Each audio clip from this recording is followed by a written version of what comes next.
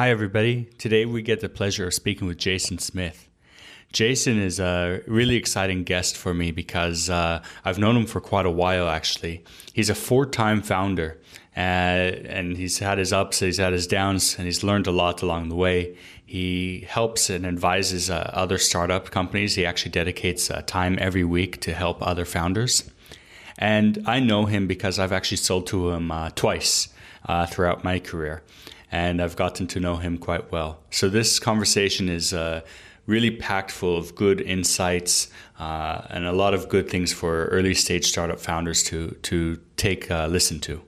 So some of the topics that we're going to be listening to are the biggest mistakes early stage founders can make, what is the most important skill that you should have, and this is a skill that's learnable and you could actually improve upon. So don't freak out if you don't have it. We also speak about why founders should say no more often and the dangers of outsourcing your SDR at the start of a company.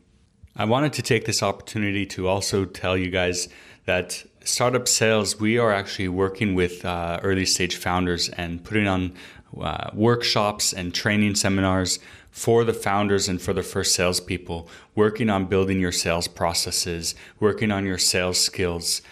So if you have any questions or you want to talk about that and see what options are out there, feel free to go to our website, startupsales.io. That's startupsales.io. And you could read about us there or send us an email. You could email me at adam@startupsales.io. So let's get into today's episode with Jason. It's going to be really terrific, and I hope you enjoy it.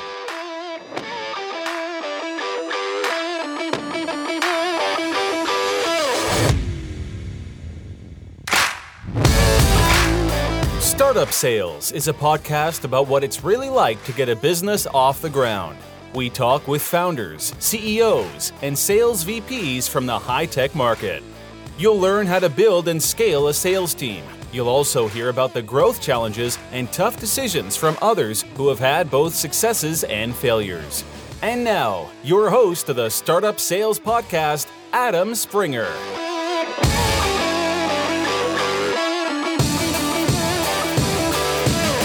Jason, thanks for joining us today. Good to be here. Great. So you're in Vancouver, right? Vancouver, British Columbia, Canada. Good. So can you tell us a little bit about yourself and what your background is? Sure. Toronto kid that came out to Vancouver and saw the light, I like to say. Went to university out here, and then I graduated at the right time. It was the early days of the first dot-com wave, and we built a company that got to about 100 people and got acquired. And so that was kind of my first taste of entrepreneurial success. And when it's your first thing, you naively believe that you could do anything after that. So the next two after that were certainly one was a failure, and the other we'll probably call it a failure. It got to a couple $1 million, but it wasn't ever going to scale. And then I did a fourth company where I wasn't a founder, but I was an early employee and was president of that company. And that one was good growth. Went from 0 to 500 people when I left as president. It was in customer intelligence, actually. And that begat Clue, my latest company, which I'm CEO and co-founder of, which is competitive intelligence. Wow, quite the broad range and typical story. For the succeed, fail, get up, fail until you make it and make it go strong. Yeah, I enjoy putting actually the failures on the resume because it's. I actually think you learn a lot more from the failures, and I view them as a major point of learning. So I love sharing that with others. There's always lessons learned in every startup. Yeah, absolutely. So what are your biggest mistakes that you made as far as sales go? Okay. I was hoping you'd ask the entrepreneurial question first, but yeah, sure. On the sales front, I think you've got really common stuff that I did early in my career, which was, I've got this great product. I can't wait to tell you about it. Thank you for telling me your name. I'm not going to ask you a question after that. And you proceed to pitch for 5 minutes and you've lost your prospect, after minute one. So, lesson number one is listen and ask a lot more questions and, use that reverse ratio of your recorded calls, you should see 80% of the time the prospect speaking.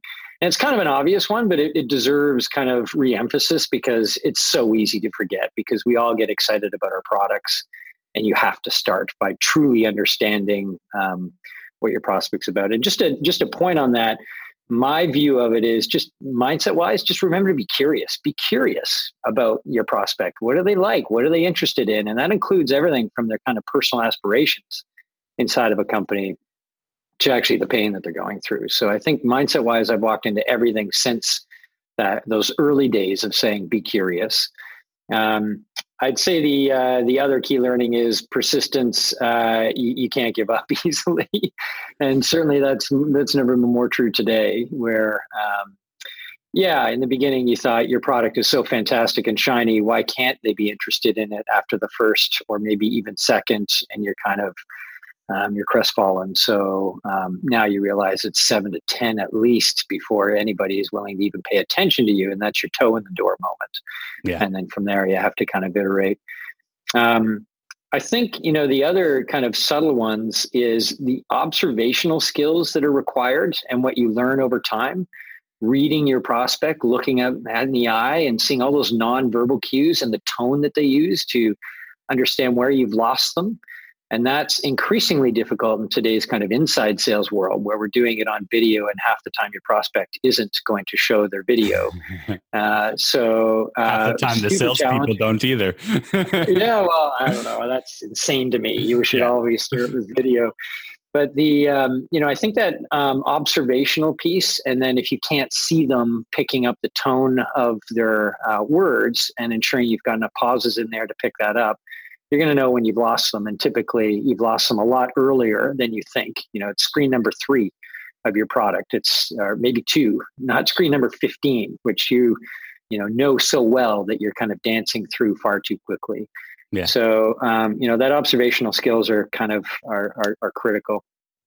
I'd say one more lesson is learn when to say no.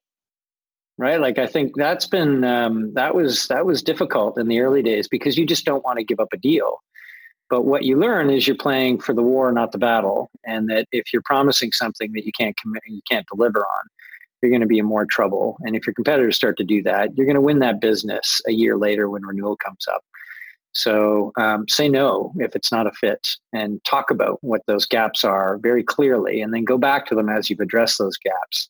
And it represents a much stronger sales cycle. So, and that's also true on not just the deal, but the terms of the deal or the pricing of the deal. Know when to say no and walk away. Yeah, I think that's really important for the founders. Coming more from the sales side, I know I've worked with a lot of founders that have been like, no, we want this deal. We want it. I was like, it's not good for you. We'll get them. And then in a couple of months, they're going to churn and then they're going to walk away. It's better to keep the relationship open because then they trust us more because we were honest with them. And then 6 months down the road, we'll get them for a lifetime. So true. It's interesting you say that. I have such a reverse perspective there, where usually that's the VP sales or the salespeople saying, "I want that deal," and it's the founder saying, "I can see churn coming." So interesting that you've seen the reverse perspective. Yeah. Well, I'm here in Israel, so many of the founders most of the founders are coming from more of a technical background. So they don't want to talk to the clients generally. They don't want anything to do with that. They just want to give it to me and like, okay, go do your thing. And now that I'm working with founders, I'm trying to tell them, no, you need to be out there selling. You need to know how to talk to them. You need to, what you said, be listening to them and not just hearing what they say, but how they say it, what words they use, the tone of their voice. So important. Well, and a bit of a tangent just on your technical co-founder or techno-founder issue, which is, prevalent today. Even early in my career, I viewed sales as used car sales. I viewed sales as pushing something that people didn't want. And then I think, as you educate yourself through multiple companies and experiences, you realize that everything is sales. You're pitching for money at sales. You're pitching your business. This is sales. Everything you do is sales. And as soon as you start realizing that what you're passionate about, you're talking about, it's kind of light switches being turned on more than it is you've got to buy this jalopy. Then all of a sudden those technical founders get a lot more open and willing to quote unquote sell. Yeah. There's a good book by Daniel Pink, Everyone Sells, I think it was called. And he talks about that a lot is, no matter what you're doing, even dating is sales at the end of the day. So people need to change that outlook of used car salesmen and know that there's an art and there's a lot of depth behind actually being a good salesperson.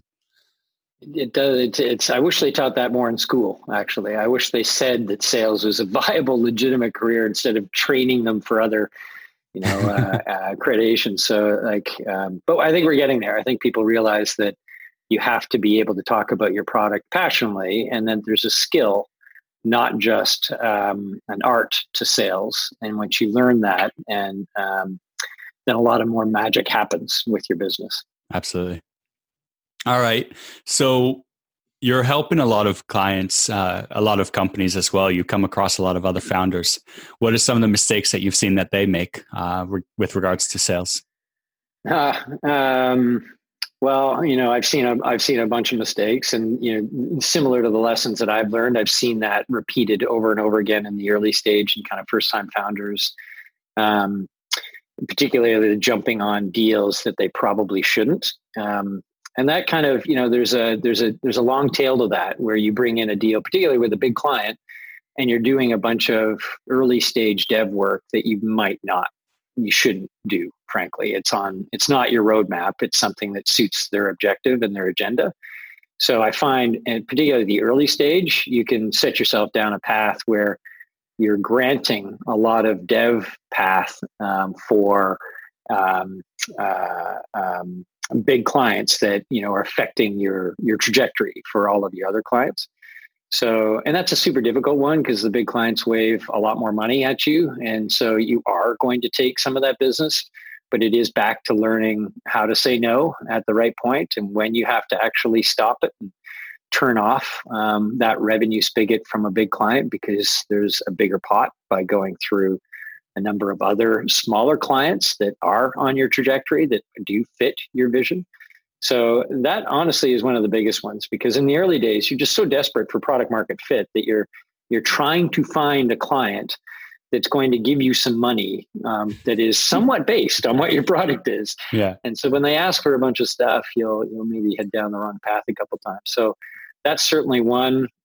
Just as a CEO one, which is maybe slightly less sales, but a CEO one is that concept of when you think you're 80% done, you're probably 20% of the way there, and you got to plan accordingly. So it's true of sales, it's true of building a company, but the number of times that I think we're actually quite a bit of the way there, whether it's product or whether it's a deal, you're actually closer to 20% half the time, and you've got to plan accordingly for resources that are going to extend you. I've also seen, based on that technical founder issue, I've seen certainly a massive resilience to sales. I don't do sales. That's not my thing. And a lot of technical founders, it takes them a long time to warm up to the concept that they need to be the ones actually actively selling. So that's a massive point that I see over and over again. A super reluctance and a feeling of, no, I'm a computer scientist. I'm not a salesperson, and somebody else is to do that. And they'll often get themselves into a bad cycle of hiring what they believe is their panacea white knight that's going to come in and sell all this magical business. A, they don't understand the technical depth that you've actually created as a vision for your company. And B, you've put unrealistic demands on them in a fairly early stage. So until you get in and your feet are to the fire, you don't really understand that. So it's kind of like you got to have your bad medicine and get out there and you realize it. And then there's also, there's nothing like hearing it directly from a prospect or a client of how ugly your baby is. It's pretty easy to fire the salesperson that says nobody seems to like your product. And you're going to say, nah, you're a lousy salesperson. But as soon as you're out there, you realize it's a lot uglier in the jungle. So I really encourage a lot of founders to be the salesperson for the first, depending on your size, 50 deals, B2B sales, you're doing it. And then you're influencing a lot of deals subsequently until you get to that VP comfort level. Yeah, I totally agree. I always tell founders that they need to be getting at least the first I say even less, but it also depends on the deal size, but 10, 15, 20 deals, just so that they could at least know if the salesperson they hire is telling you the right things or not telling you the right things. So many times the founders will hire a salesperson that was great salesperson at another company, but it was a big company and they already had the infrastructure built and everything for them. All they had to do is come in and operate the system instead of making the system themselves. That's a huge one. Like, we're interviewing a bunch of salespeople right now that are coming from, big brand names, and that's been their experience. And when you can hide behind a brand name, you open a lot of doors. When you're Clue and you're tiny and nobody knows who you are, you really have to be on the ball with your value prop. And you've got 30 seconds to make that happen, to open the door to kind of create your next couple minutes that maybe creates your 15 minutes, that maybe creates your hour demo. So when you can hide behind a big brand, that's difficult. So there's a whole nother tangent on hiring and trying to find those people that at different stages, seed and Series A stage, certainly seed stage, that entrepreneurial salesperson that can create the vision and paint the picture for folks, turn on the light switch, as I like to say, for people. Those are very different than the ones that are used to kind of a playbook oriented. You've joined Salesforce, you've gone through your training for 6 weeks, you're shadowing and you're doing things on a very step-by-step fashion. And your leads are given to you, or you dig up a handful and you've got a process and you move on. And your market is in the many, many, many millions. A lot of early stage companies, they don't have millions of potential buyers. They've got thousands of potential buyers. And so they need to bring in. And there's actually another piece to that, which is there's a tendency now to outsource a bunch of your early sales to kind of the sales automation, sales development world, where they'll dig up the leads for you, they'll create the interest for you. And that's also super dangerous, because you don't get the feel for the market directly. It's not a bad issue to have down the line when you're looking to scale, but in the early days, you're so sensitive to all those little inputs that you're getting from the market that the founder needs to sell, and the new people that you bring in need to be able to sell it, but also take whatever they learn from those prospects and bring it back into the product world, right? Like, this is what I keep hearing. And not just this is what they asked for, but this is reading between the lines what I think they're actually needing. So it's a very different type of sales hire that you're looking at, early seed stage, angel seed stage to Series A, B. It's very true. And especially since, as you said, some companies have millions of potential prospects, but some companies only have thousands. And if you hire somebody that doesn't really care, they'll be professional, but they don't mind burning the bridge.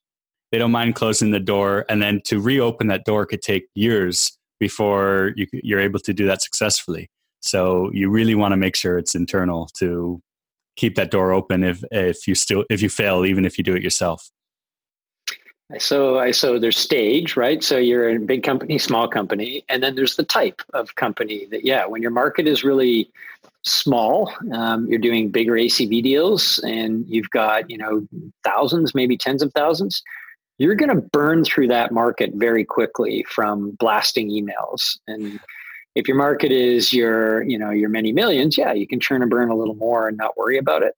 I always think there's downstream brand implications to all of that, but I think you need to kid glove it a little more when you've got only thousands in your market. And so you're going to learn a lot, but you're also going to make sure that you're playing for the long game, and that if you seeded somebody properly, by understanding their business and delivering them some value with each iteration of your selling process, that you're going to end up with a deal down the road if it's not today. Yeah, definitely. So you said earlier that you're going through the process of hiring people now. I saw on I think it was LinkedIn or Twitter on your account. Yeah, you just hired somebody, and did they fly in and you picked them up from the airport? Yeah, they moved to Vancouver for Clue for I like to think it's for Clue. It's probably for Vancouver, but there is you try and do those things. This is an employee that doesn't know anybody in Vancouver, grabs a rental apartment.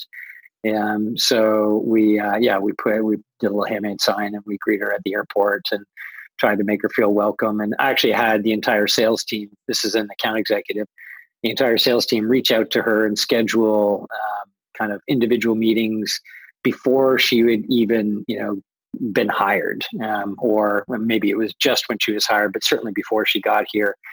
And I think the impression that you can make on your employee or your new employee with those kind of little things, when they're making a big dramatic life move, they're moving to a completely different city where they don't know anybody, it can have a massive impact. And certainly in the startup world, you kind of are a little bit family, or at least team. And they're looking for a bit of a social outlet through that startup that they're joining. So the more you can actually make them feel at home inside your startup and in your city, I think the better it's going to be for you. Yeah, I was really impressed with that, and even as an outsider, not knowing the full story, it was really nice. Cool. Wow, You're impressed with the homemade sign, or yeah, of course. Was that your drawing? I wish I could take credit of it. No, it wasn't. Yeah, good. So, if I'm an early stage seed funded, or even maybe not seed funded company, what are some tips to first get your first couple sales as the founder? Yeah, so I think there's a bit of a playbook now written on that. So you're going to leverage your first degree network in a big way. If you don't have your investors, you're going to talk to profs that you went to school with that might know somebody in industry. You're going to talk to your friend that got their job at the bank that might be able to introduce you. You're going to work your tiny network if you're fresh out of school and you're in your first company as much as possible, because the network is what gets you at least I'll listen to you conversation easiest. And then you're progressively going down the next step of really understanding your ICP really well, and getting your list together, and now developing your messaging and what your cadence is going to look like, and all the traditional things. But for the first sales, you are the founder. It is your responsibility to go and get them. And you're going to do everything you possibly can to get the right customer. So, actually I'll back it all up and say, you got to start by making sure, what is the definition of that perfect customer, and make sure you nail that. And you've got that crystal clear in your head of, it would be amazing if, and it's not just, it's Google or a Facebook or a big brand. It's this type of characteristic there at this stage of the business. The career progression of my prospect's going to look like this. The budget has already been defined, or it's not been defined. We're creating a bit of a budget line item out of this new product. Really understand what that intended customer profile looks like. And then you're going to work your network to try and find everything you can. And never just blast out to your network, hey, I'm looking for a new client. I am specifically looking for product marketers that are in mid to large enterprise companies, specifically these 15 companies. If you know anyone in them, if you could get me an introduction to somebody there, and you're going to hustle. And so I think it starts with clearly understanding your target, and then providing that more crisp definition to your network. And also, don't be lazy on your LinkedIn network, right? Like you're going to have maybe a smaller LinkedIn network, but your friends have connections. Don't just ask them, go through their connections and actually understand if they are connected to somebody and that matters for you, to ask specifically for that introduction. Because half the time people don't remember who their connections are. They just look at it as one more email, even if they like you, and they'll pass it over. So, I'd start with your ICP, and then make sure that you actually do the work for the people that you're asking the favor for. Leverage that network initially. And then, listen, your first 20 customers are your apostles. Do everything to get them, but also do everything to delight them. Yeah. So, a bit of a finer point on that big customer that can totally dictate what your trajectory will be for your product. But you're going to do more for those first 20 than you're going to do for anybody else, because they're the ones that are going to sing your praises, and they'll all know 10 more people. So your next 200 are going to come from likely the network that those 20 have. So not only getting them, but making sure they're delighted. Absolutely. I think it's also important to, as you said on your ICP, to be as specific as you can, because so many people are afraid, like, no, I want this person as well, this person. No, it's your ideal client profile. Which ones are the easiest for you to close and that fits the best? It doesn't mean you can't take from other people, but the more specific you are, you're going to get that person. And that will be a better fit than maybe the other 20% that are the outliers. Oh, that's so true. And, back to my advice that I've given to other founders, there's a fear of pigeonholing, right? So, and I think the venture capital community has made this even more challenging, because you can't go and try and pitch venture money and say, I've got this tiny little niche that I'm going to win on. And they look at it and go, thanks, you're out. Market size is too small. So you've got this weird mix, bent perspective as a founder CEO of saying, okay, I need to be this multi-billion-dollar business, but there's 2 of us and a whiteboard right now, or it's 10 of us and a whiteboard right now. But niche to win. It's always about niche to win. And the more targeted you could get of actually your ideal customer profile. So, and that's company, but also the people within it, right? Like, what specific role? And what are the characteristics of those people? Have they been 20 years in that role? Are they 9 to 5 and never going to look for innovation? Or are they floating through that role for a year en route to another role? And those are the innovators that might take a flyer on something new. So the more specific you can be, the better. And again, this isn't going to define you for the next 100, 200, 3,000 customers. Nail it for your first 20. And then you're going to learn a lot from those 20. Man, that one was wrong. That one was right. And when I build my companies, I very specifically expect a lot of churn in the first year or 2 years, because I know I'm selling to a bunch of people that I might be wrong. Like, you're guessing wrong. You've got your ideal, you've sold it to 3 and you go, maybe not so ideal. What's the next tweak? So don't be afraid of that. So it's basically picking a point, drawing your line in the sand, attacking that, taking your learning and iterating. Again, this is old sage advice that many smarter people than I have given. All right, good.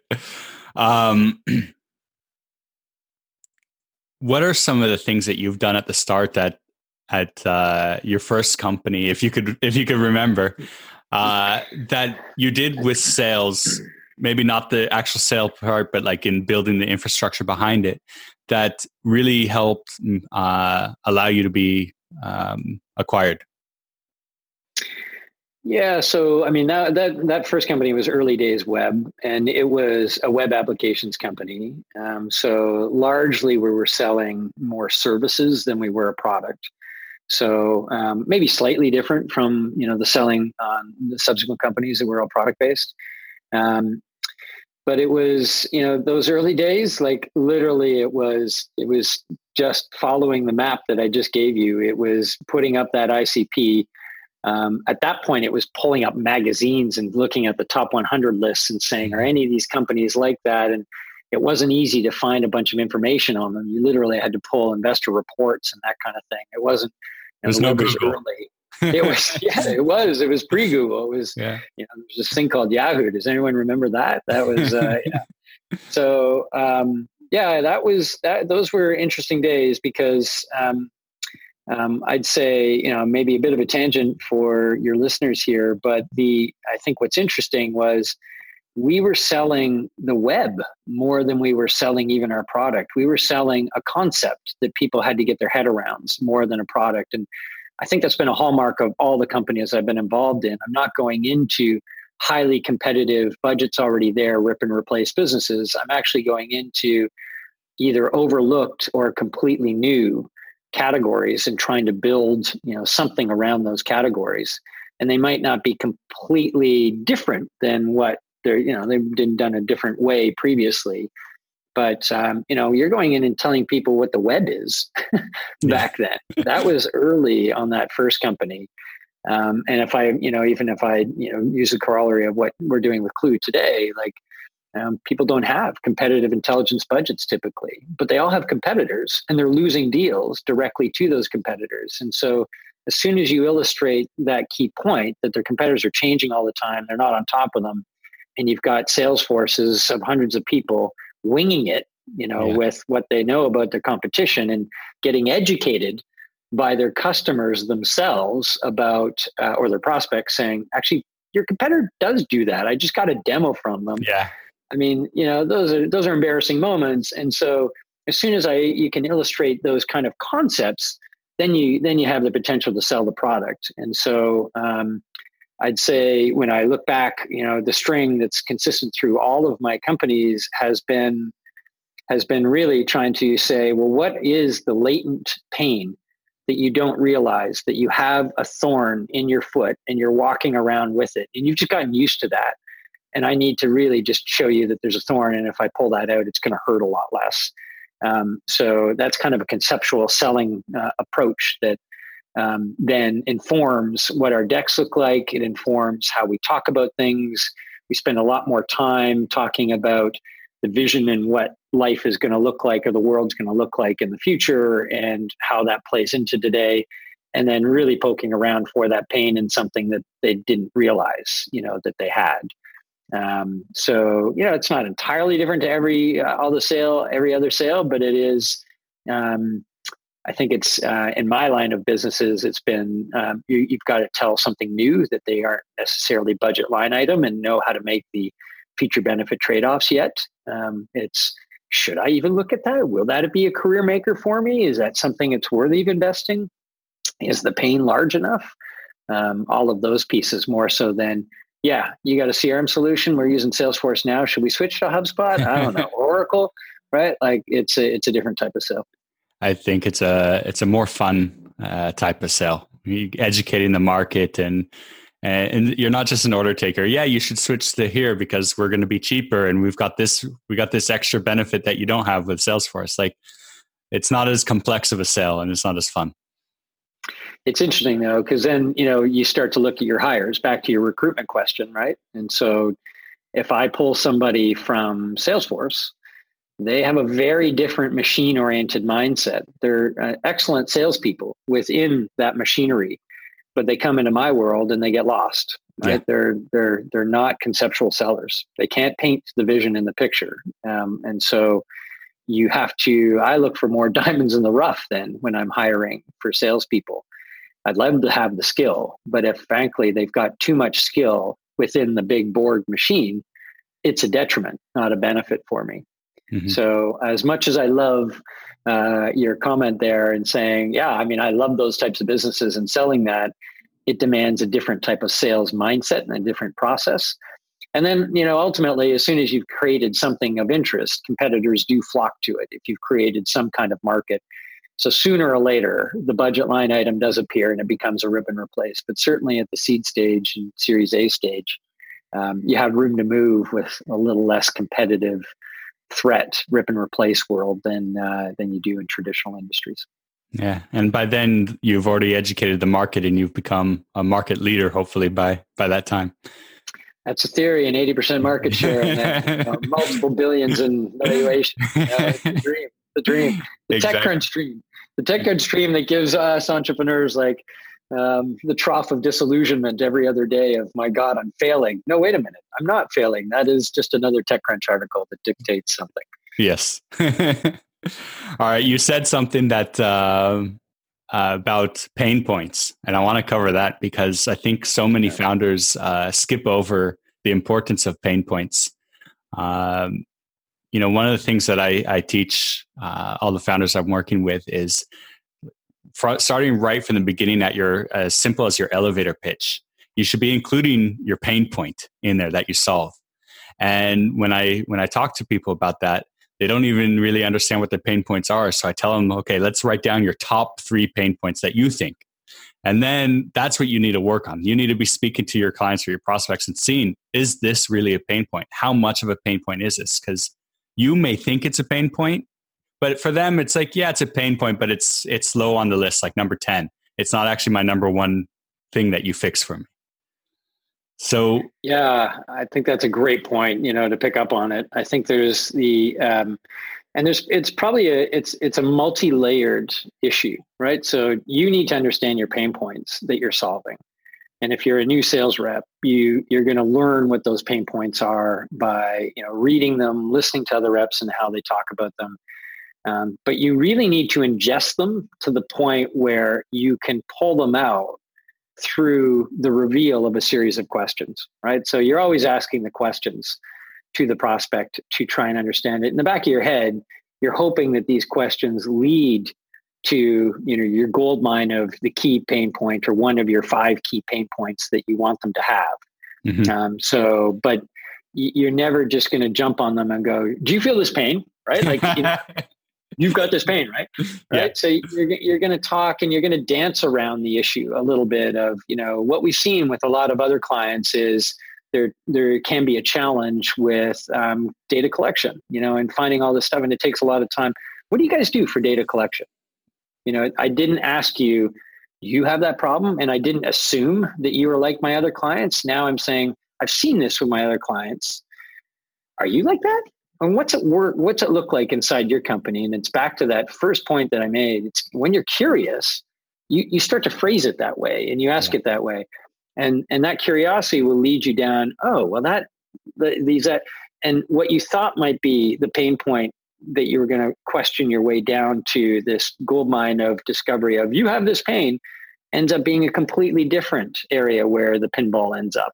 And that I think you can only do that when you've fully digested what those pain points are, and then put a layer of question and probing on top of that, and then on top of that, putting the genuine curiosity that enables you to riff on those questions and maybe even include and add more questions to it, but at least shape them and ask them in a slightly different way that is in line with that prospect is. So, we know in sales, it's all about discovery of what their pain is.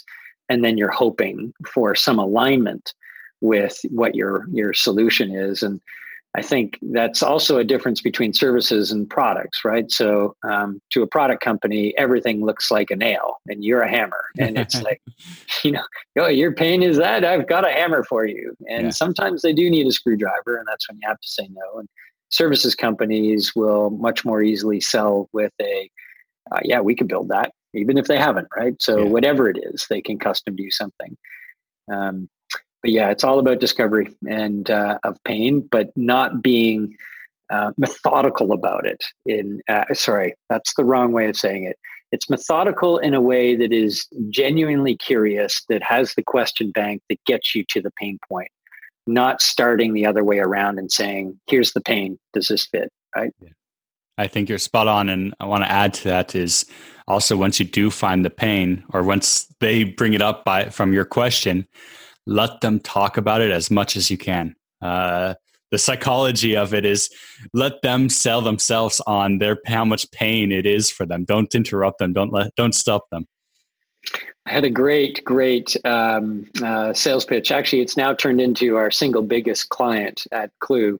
But in the very first pitch, so it was your classic. This is a big company. I think it's 100,000 employees. It's a big company, and so as a tiny little startup to get in there, it's one that we really wanted. And so when the door finally opened to actually get the excuse me, to get the demo hour, that our SDR had finally opened the door, and then and then I get involved, and I'm in that pitch, and I'm talking, about the questions and trying to uncover a little bit of the pain, and I'm getting this.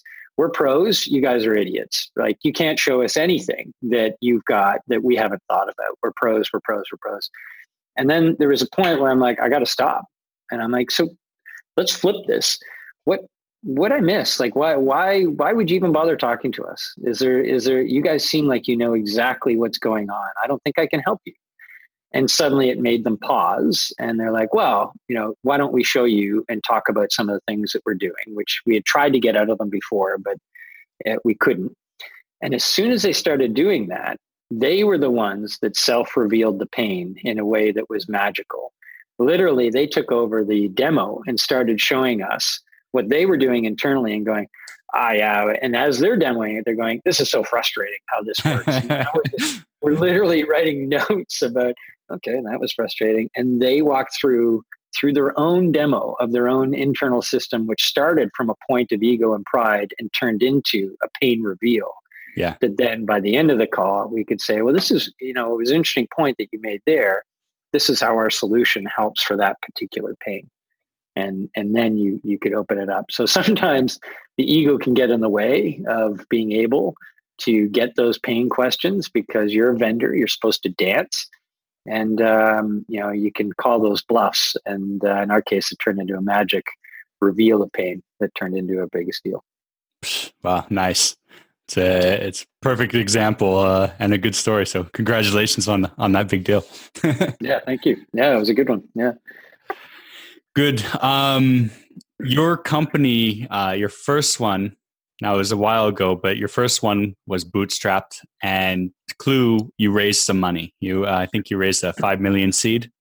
What's the difference as far as how you approach sales? Do you hire quickly, or what do you do differently?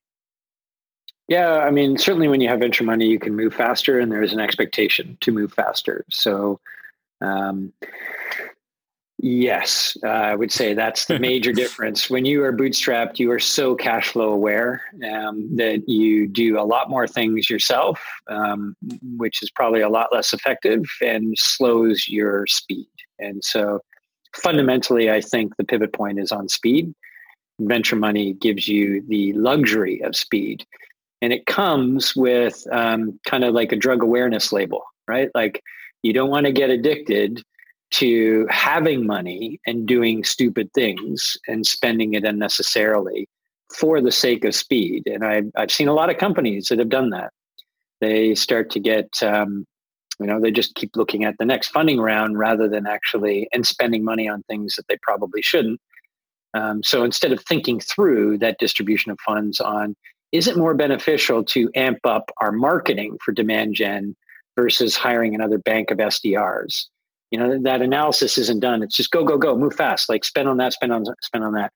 That's certainly the fundamental difference of what you have the potential to do with venture funding. You don't have that luxury when you're bootstrapping. You're trying to get one client to the next, and then you can add another body, and that's what you had to do.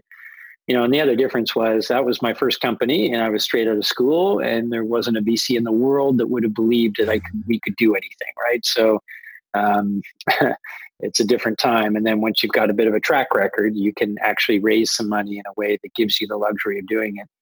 But even now, I would say I try very much not to fall victim to the you've got a bunch of cash in the bank, go over hire, have to fire. And particularly at the product market fit stage at seed, like you still are trying to nail product market fit. So I view them as calculated money spent experiments in a very calculated, methodical, thesis driven way. And literally I'm looking at, does that SDR drive more demand, or does SEM, SEO work better? Or let's just try LinkedIn ads and retargeting from our website? Or frankly, does investing in demos and views on our website that lead to a demo sign up better on the website? And I'm literally looking at like 20, 30, 50, 100 grand chunks and saying, I want to A/B that. And It gets a little mucky, obviously, after a while, but that is the luxury that you have in a venture funded world. The other difference is, again, back to I have to talk about how big and the potential of our business can be when you raise venture money.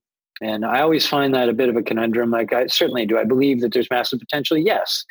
But as a 5-time entrepreneur, I'm super realistic of the failure rate and all the challenges and the changes that are going to go with it. And so to talk about that when literally, you're 5 guys and a whiteboard, it feels odd to do that. Whereas bootstrap, you don't get sidetracked with any of that. You just put your head down and you get freaking revenue. And then you build more product based on that revenue. And there's a purity to that is quite nice. But in today's game, it's really hard to build a SaaS product on a purely bootstrapped level if you're in a market that is potentially massive, because the first mover will, with venture money, just move faster than you. Yeah. Even if you're the first mover, If you're still bootstrapped, a year later, somebody could come in with venture money and then hire a bunch of people to develop it better than your product.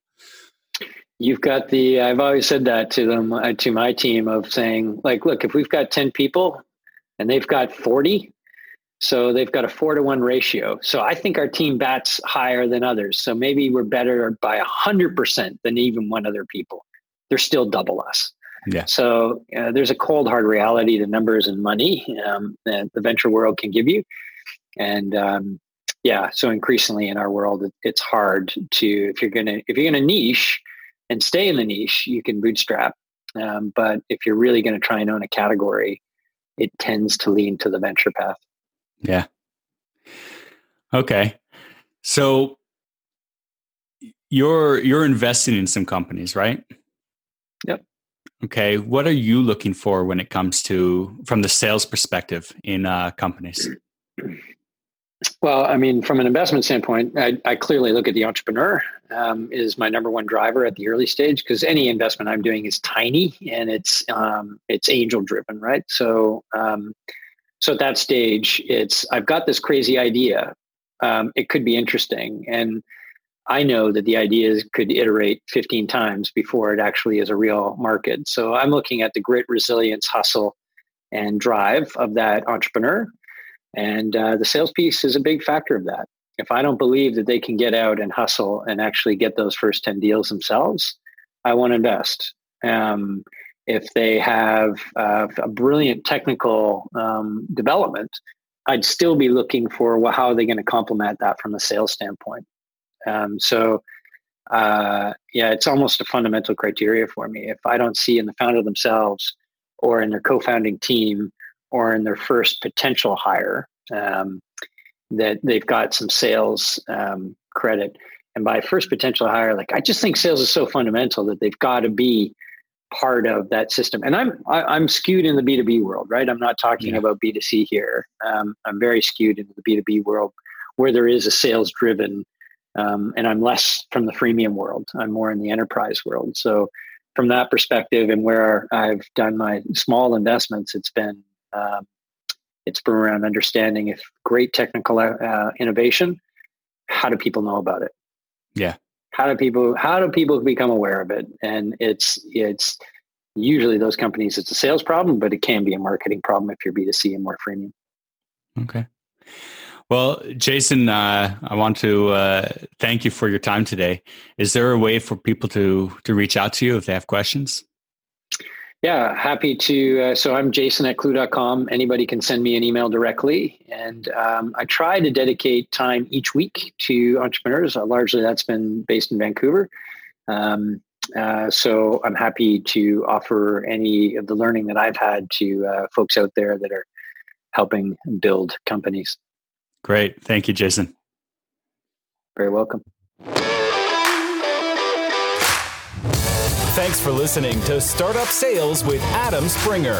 Subscribe to the podcast so you never miss an episode. Contact Adam about speaking engagements or consulting services at adam@startupsales.io.